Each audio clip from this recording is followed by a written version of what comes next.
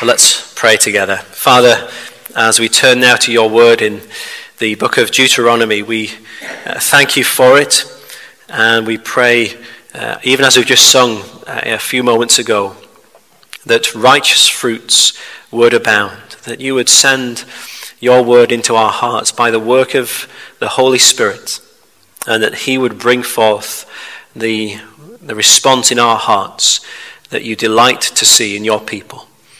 We ask it in Jesus' name and for your glory. Amen. So here we are coming back to our regular sermon series tonight. We're back in Deuteronomy, and we're in the middle section of this great book of the Bible. You remember what's happening in the story of the Bible at this point. The people of Israel are camping out just on the other side of the river Jordan. They have come through the wilderness, and now the last thing standing between and therein of the promised land is the river Jordan. And of course they're keen to cross the Jordan and get into the land and enjoy what God is about to give them. And yet before they do so, Moses sits them down and preaches to them. He preaches this wonderful book of Deuteronomy to them. And he does so because it is so important that as God's people get into the land, they will know how to live as God's people there. And already in the first few chapters of the book, Moses has summed up God's basic general commands to them. Summed up most of all, of course, in the 10 Commandments, which we find earlier in the book. And then he gets to the middle section, the big middle chunk of the book. And this is where he goes into a lot more detail. He's unpacking in precise details everything that is bound up in the 10 Commandments, saying what does it look like in detailed, specific ways to live in obedience to God when you get into that land that he's giving to you. And chapter 14, which belongs to that middle chunk of the book, is united by this theme of food. Now in our service this morning in 1 Timothy chapter 4, we were thinking a lot, weren't we, about the topic of food, about how God has provided these things for our enjoyment. And again this evening, as we come to Deuteronomy 14, again this topic of food comes up once again, very appropriate on the weekend. Of course, we've had our big church dinner last night, that in God's providence, both our sermons today have looked at food as one of the main topics within those passages. Now in the first half of chapter 14, which we looked at a few weeks ago, Moses outlined the food laws.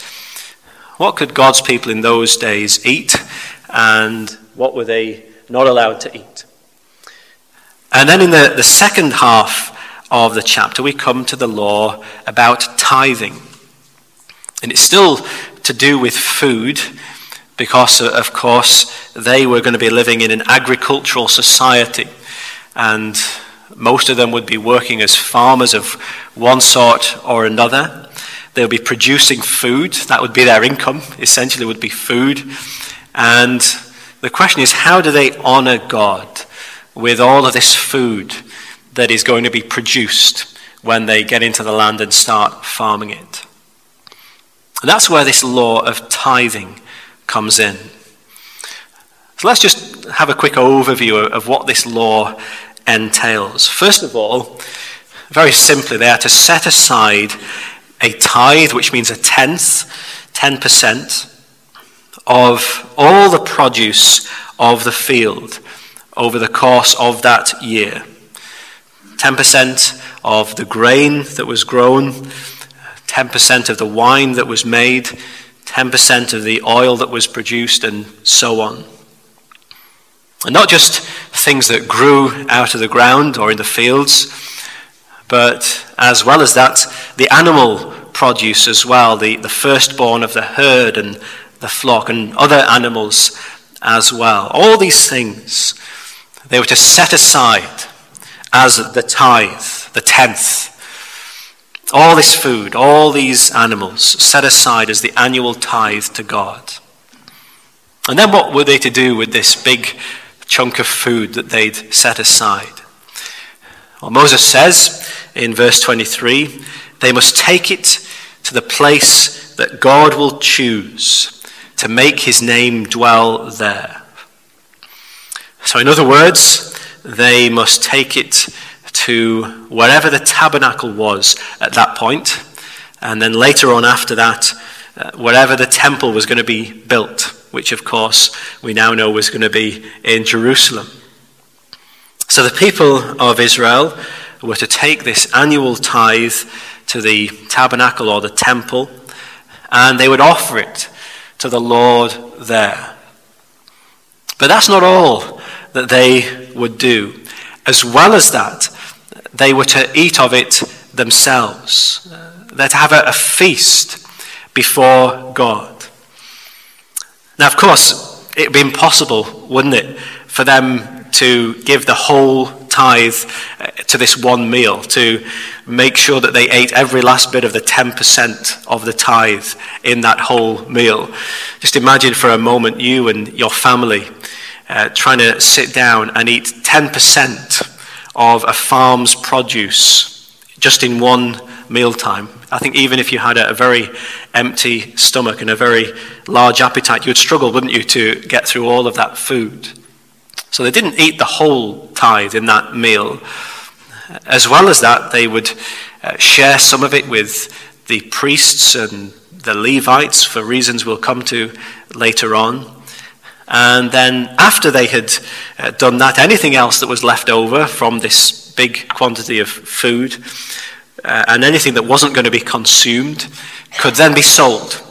It could be turned to money, and the money would be given to the temple to go towards the work of the temple. And then in verse 24 and following, Moses deals with a practical difficulty that was going to arise inevitably with this law of the tithe. And the question is, what if when the people of Israel got into the land and you got your inheritance, your plot of land, what if that plot of land assigned to you was miles and miles and miles away from Jerusalem? That would present a difficulty, wouldn't it? Imagine trying to transport all of this food and all of these animals all the way to Jerusalem in a hot climate. It's going to be impractical for you to do that. And so there's a special dispensation made for the people who live a long way from Jerusalem. Now they're still to set aside a tithe, just like everyone else did. But instead of transporting it to Jerusalem, they were to sell it there and then. Turn it all into money, says Moses. And then, when you've sold it and you've got that money, put that money in your back pocket and then go to Jerusalem. That's going to be a lot easier for you to do.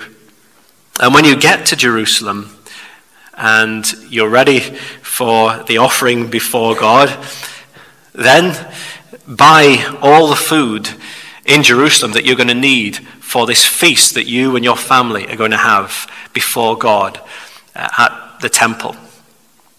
Now, in some ways, this means it was better for the people who lived a long way away. This is a bonus for them making the journey, I suspect.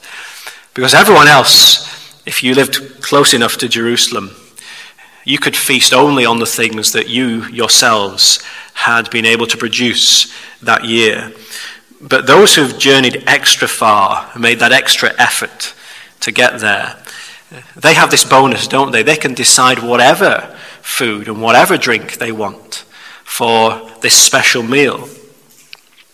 So Moses says in verse 26, spend the money for whatever you desire, oxen or sheep or wine or strong drink whatever your appetite craves. And so when they'd been to the marketplace in Jerusalem and shopped around and decided what they wanted to eat and what they wanted to drink for this special meal, they were to then take it to the temple and enjoy this special meal before God. And of course then the money that is left over could be given to the temple and would support the work of the temple. That would be offered to God as well. And that's basically what the law of the tithe called the people of Israel to do. Now the question is, what did all of this mean? What was this law of the tithe intended to teach God's people? And as we look at these verses, we see that there are three things, basically, that the tithe and the law concerning the tithe was to teach God's people. So very quickly, let's just look at them one by one. Firstly, tithing taught them the fear of the Lord. It taught them the fear of the Lord. And that's very obvious, isn't it? At the end of verse 23. Why are they to set aside 1/10 of everything that their land produces each year? Moses says that you may learn to fear the Lord your God always. When they settled down in the land, when they started farming the land, and the crops began to grow and the harvests were gathered in, it would be very easy for them, wouldn't it, to start thinking to themselves, well, at last we are self-sufficient. Thank goodness that it's not like it was when we lived in the wilderness. Remember those days, we had to rely on God so much back then, didn't we? And now we can provide everything we need for ourselves. We don't need to depend on God quite so much anymore. We can make a good living for ourselves now.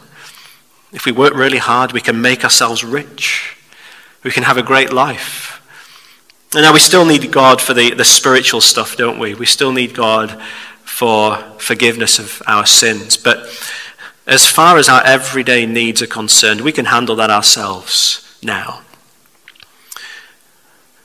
And you see, there would be this subtle temptation, wouldn't there, for the people of Israel, that when they get that regular income, when they've got their own land, when they're producing their own food there, that they could start thinking that they don't really need God quite so much anymore. They need him for their spiritual well-being, but not for their material well-being, not for everyday needs. And you see, the law of the tithe is intended to stop that thought in its tracks. The law of the tithe is to teach the people of Israel that they are just as dependent on God's provision when there is a bumper harvest as they were when they would get up 6 mornings a week and go and pick up manna from the ground in the wilderness.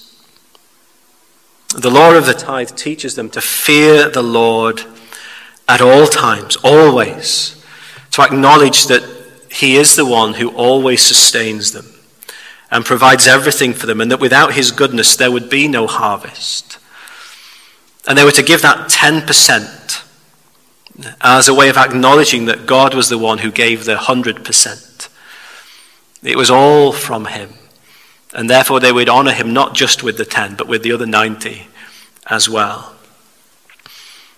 One commentator says, by returning a tithe to God regularly, the people would learn to fear the Lord and know that their prosperity did not depend on irrigation or advanced agricultural techniques, but on the beneficence and provision of their God. Now you're probably thinking, well, does this law apply to us now as new covenant people of God? Of course, there are a number of things that are quite different, which is obvious, isn't it? We don't give our offerings in food for a starter, so don't bring your crops or your herds to church next week. And of course, we don't have a temple either, like they did. We don't have a place where we all have to go to give our offerings to God in a particular place. And as well as that, in that kind of society, they gave an annual offering. And they gave it when the harvest had been gathered in. Whereas for us, our giving is quite different. If we're paid a weekly or monthly wage, our giving ought to reflect that normally. And are we called to tithe particularly? That is, does God ask his people today to give 10% of their income? Now, people have got different opinions on this. Personally, I think that 10% is a good biblical principle as a starting point. But I think that the New Testament teaching on giving encourages us to think not in terms of a required percentage, so much as in terms of joyful, sacrificial generosity in our giving, which of course will often mean going beyond 10%. That's where the emphasis is in the New Testament teaching on giving. Joyful, generous, sacrificial giving. It's worth reminding ourselves of some of the words of the Apostle Paul in 2 Corinthians 8 and chapter 9 as well, where he talks about the kind of giving that the early church were displaying. He says, "We want you to know, brothers, about the grace of God that has been given among the churches of Macedonia, for in a severe test of affliction, their abundance of joy and their extreme poverty have overflowed in a wealth of generosity on their part. For they gave according to their means, as I can testify, and beyond their means, of their own accord, begging us earnestly for the favor of taking part in the relief of the saints." Then he goes on to say, "Each one must give as he has decided in his heart, not reluctantly or under compulsion, for God loves a cheerful giver." And when God's people give like that, it teaches us, doesn't it, the fear of the Lord. It gets us away from that foolish mindset that so long as we've got a decent job and so long as we've got a steady income, we're self-sufficient people who can provide all that we need for ourselves, and we only really need God for the spiritual stuff. It reminds us, doesn't it, as we give to the Lord, that he is the one who sustains us. He's the one who provides everything for us. Without his goodness, there would be no income whatsoever. And we give to him our 10 or 12 or 15% or whatever you've decided in your heart, as a way of acknowledging that God is the one who provided the 100% for us. And he'll go on providing whatever we need. And we're free, therefore, to give generously because we know that God will provide for us. We won't outgive our God. It teaches us, doesn't it, to revere God, to worship him, to honor him, even with our material blessings, because they're all from him anyway. And this principle, you see, teaches us the fear of the Lord, firstly. And that's not all that it teaches. As well, we see that this law of the tithe taught God's people the joy of the Lord. The joy of the Lord. Remember what we saw earlier about what this law stipulates. It's not just about giving God the 10% and then going back home to wherever these people lived. No, as well as that, they and their family would eat this meal in God's presence. And so you might think of it in these terms. God gives them the 100%. And then they acknowledge God by giving to him the 10%. And then out of that 10%, God invites them to come and enjoy some of it for themselves. And they were to enjoy this feast together as a family before God. And look at verse 26. You shall eat therefore before the Lord your God and rejoice, you and your household. You see, it's about joy, isn't it? And the joyfulness of this feast is underlined by those extra stipulations in verses 24 to 26 about those people who had to travel a long way to get to Jerusalem for this feast. Remember, God said to them, buy whatever you like, whatever you want to eat, whatever you want to drink, buy that and bring that to the feast. And it's as if God is saying to them, treat yourselves. This is a happy, joyful occasion, so buy whatever you want. Oxen, sheep, wine, strong drink, whatever it might be. And I'll pay for it out of the tithe that you're already giving to me anyway. So there's going to be no extra cost for you, however much you spend on this meal that we're about to have together. Pull out all the stops. Whatever you want to eat, whatever you want to drink, whatever you desire, whatever your appetite craves. And then when you've made your selection and your shopping basket is full of all these wonderful foods and drinks, bring it all to the temple and have this slap up a meal with your family in my presence with rejoicing. One commentator says it reinforced the point that the tithe should not be a solemn burden, but a joyful celebration. You see, don't you, this is teaching them something of the joy of the Lord. And it's something we can apply in a certain way today, isn't it? We've already heard some of those words from 2 Corinthians 8 and 9, where Paul speaks of the joy of giving and the cheerfulness of giving. And he's saying there, isn't he, it's not a solemn burden when you give back to God out of what he has already blessed you with. No, it's a joyful celebration to be able to do that. And there are differences, of course. As Christians today, we don't have a meal quite like the meal that they had that's described to us here by Moses. And yet still, there is a meal, isn't there? There is a special occasion when the Lord says to us, come and eat and drink in my presence with rejoicing. You see, the parallel for us is the Lord's Supper, isn't it? That's the meal that we're invited to as Christians. It's a part of our worship. That's where we come before the Lord and eat and drink in the presence of the Lord. This is our meal of rejoicing as we give thanks to God for all that he's given us in Christ. And as well as that, as it is a foretaste of the great meal, the great banquet, when in the new creation we will sit down and we will eat with all of God's people and drink of that fine heavenly wine and eat that fine heavenly food at the marriage supper of the Lamb. Eating and drinking in the presence of the Lord with rejoicing. And so the law of the tithe teaches these two things we've seen so far, doesn't it? It teaches God's people the fear of the Lord and the joy of the Lord. And then one other thing that it teaches them, and that is the mercy of the Lord. And when they sat down for this meal before God, it wasn't just the family themselves. Look at verse 27.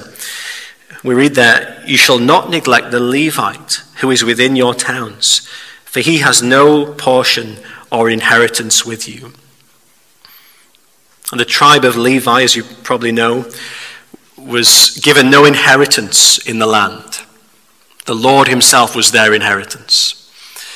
And so the Levites were scattered amongst the rest of the people. The Levites had no land to farm. They had no way to produce food for themselves in that way. Verse 27 seems to be suggesting when you come for that special meal, when you go to the temple for that, don't forget the Levites. I think maybe the point is invite some of the Levites from your town along as well. Bring them with you, with your family, for that meal. Invite them along so that they too can have this wonderful experience of eating and drinking in the presence of God with rejoicing. And that thought of including those who don't have the means of doing this themselves, that is then pressed further in verses 28 and 29. There's another aspect of the law of tithing that we've not mentioned yet. And that is what happened every third year. Something different would take place on the third year. They would still set aside the tithe as normal, but on the third year they wouldn't take it to Jerusalem. They wouldn't offer it before God there. They wouldn't have that meal at the temple on the third year. Instead, this is what would happen. They would gather the tithes from all the people from within that particular town and store it in big storehouses in each town. And it would be for the benefit of anyone who did not have land of their own and therefore could not provide for themselves and could not provide for their families. So it was for the Levites as well, who of course had no inheritance of land. They could eat of the food in these storehouses. But not just the Levites, anyone who was needy, the sojourner, the fatherless, the widow. And such people could come and take as much food as they needed from these storehouses so that they would be provided for, so that they could eat and be filled. And you see, don't you, the law of the tithe teaches us about the mercy of the Lord.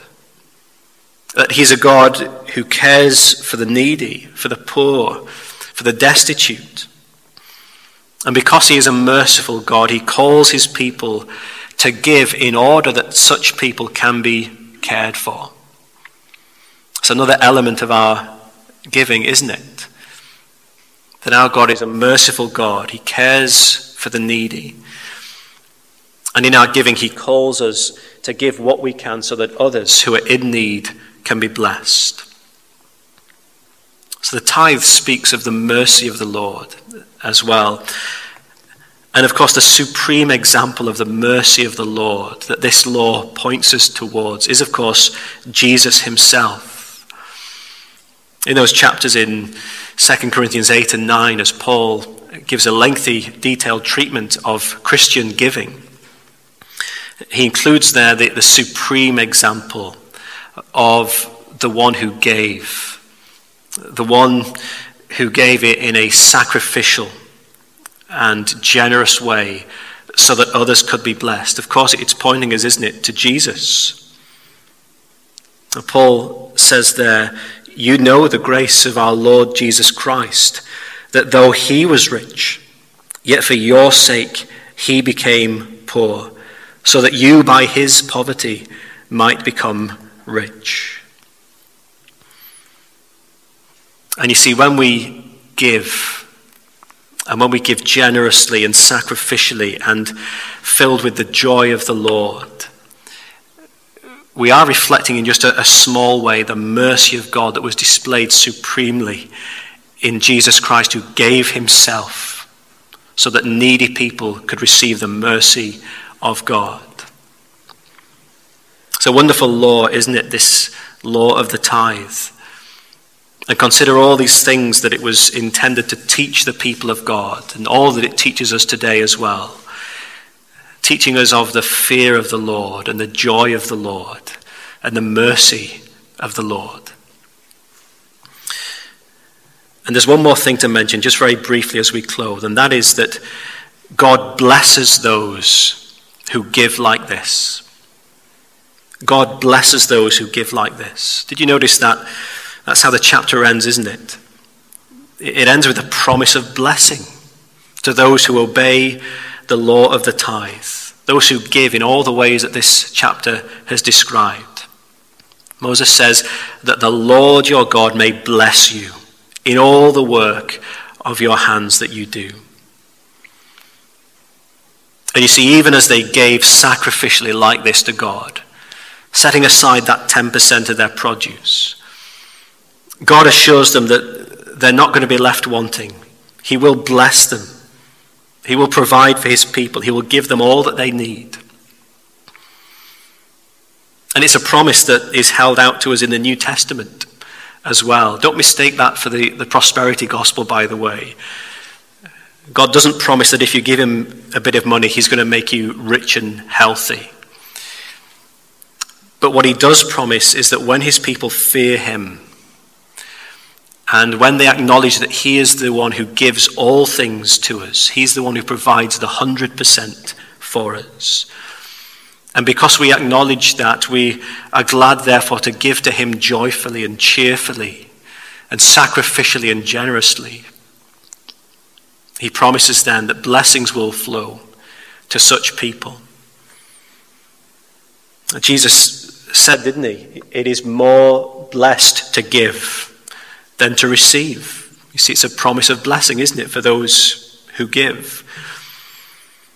And when Paul is writing his letter to the Philippians, as you probably know, one of the reasons for him writing that letter is to thank them. It's a thank you letter for the way in which they've supported him in his ministry. They set aside money and gave the money to Paul to support him in his ministry. And he writes the letter to the Philippians to thank them for their gift.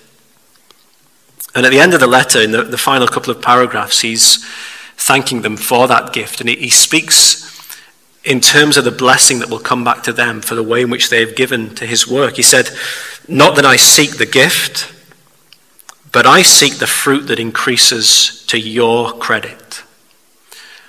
And my God will supply every need of yours according to his riches in glory in Christ Jesus." You see, it's a promise of blessing, isn't it? Because they fear the Lord and they've given generously to his work. And again, a similar thing in the letter to the Corinthians. He says, the point is this: whoever sows sparingly will also reap sparingly. And whoever sows bountifully will also reap bountifully. Each one must give as he has decided in his heart, not reluctantly or under compulsion, for God loves a cheerful giver. And God is able to make all grace abound to you, so that having all sufficiency in all things at all times, you may abound in every good work. And as we seek to give joyfully and generously and cheerfully and sacrificially to the Lord, may he fill our hearts with the fear of the Lord and the joy of the Lord and the mercy of the Lord. And he will supply every need of ours according to his riches in Christ. Let's pray together. Father, we thank and praise you for all that is taught to us in these wonderful verses. Thank you that you are the God from whom all blessings flow. Every good gift is from you. Every penny that we receive comes ultimately from your hand. And we pray you'd help us to be wise with everything that you give us. Help us to know in our hearts what is appropriate for us to give to your work. And as we do so, help us to give joyfully and cheerfully and sacrificially and generously. And we pray that we would be filled with the fear and the joy and mercy of God as we do so. What a privilege to be caught up into your work in this way, that we can contribute to your purposes in this practical way out of the things that you've already given to us.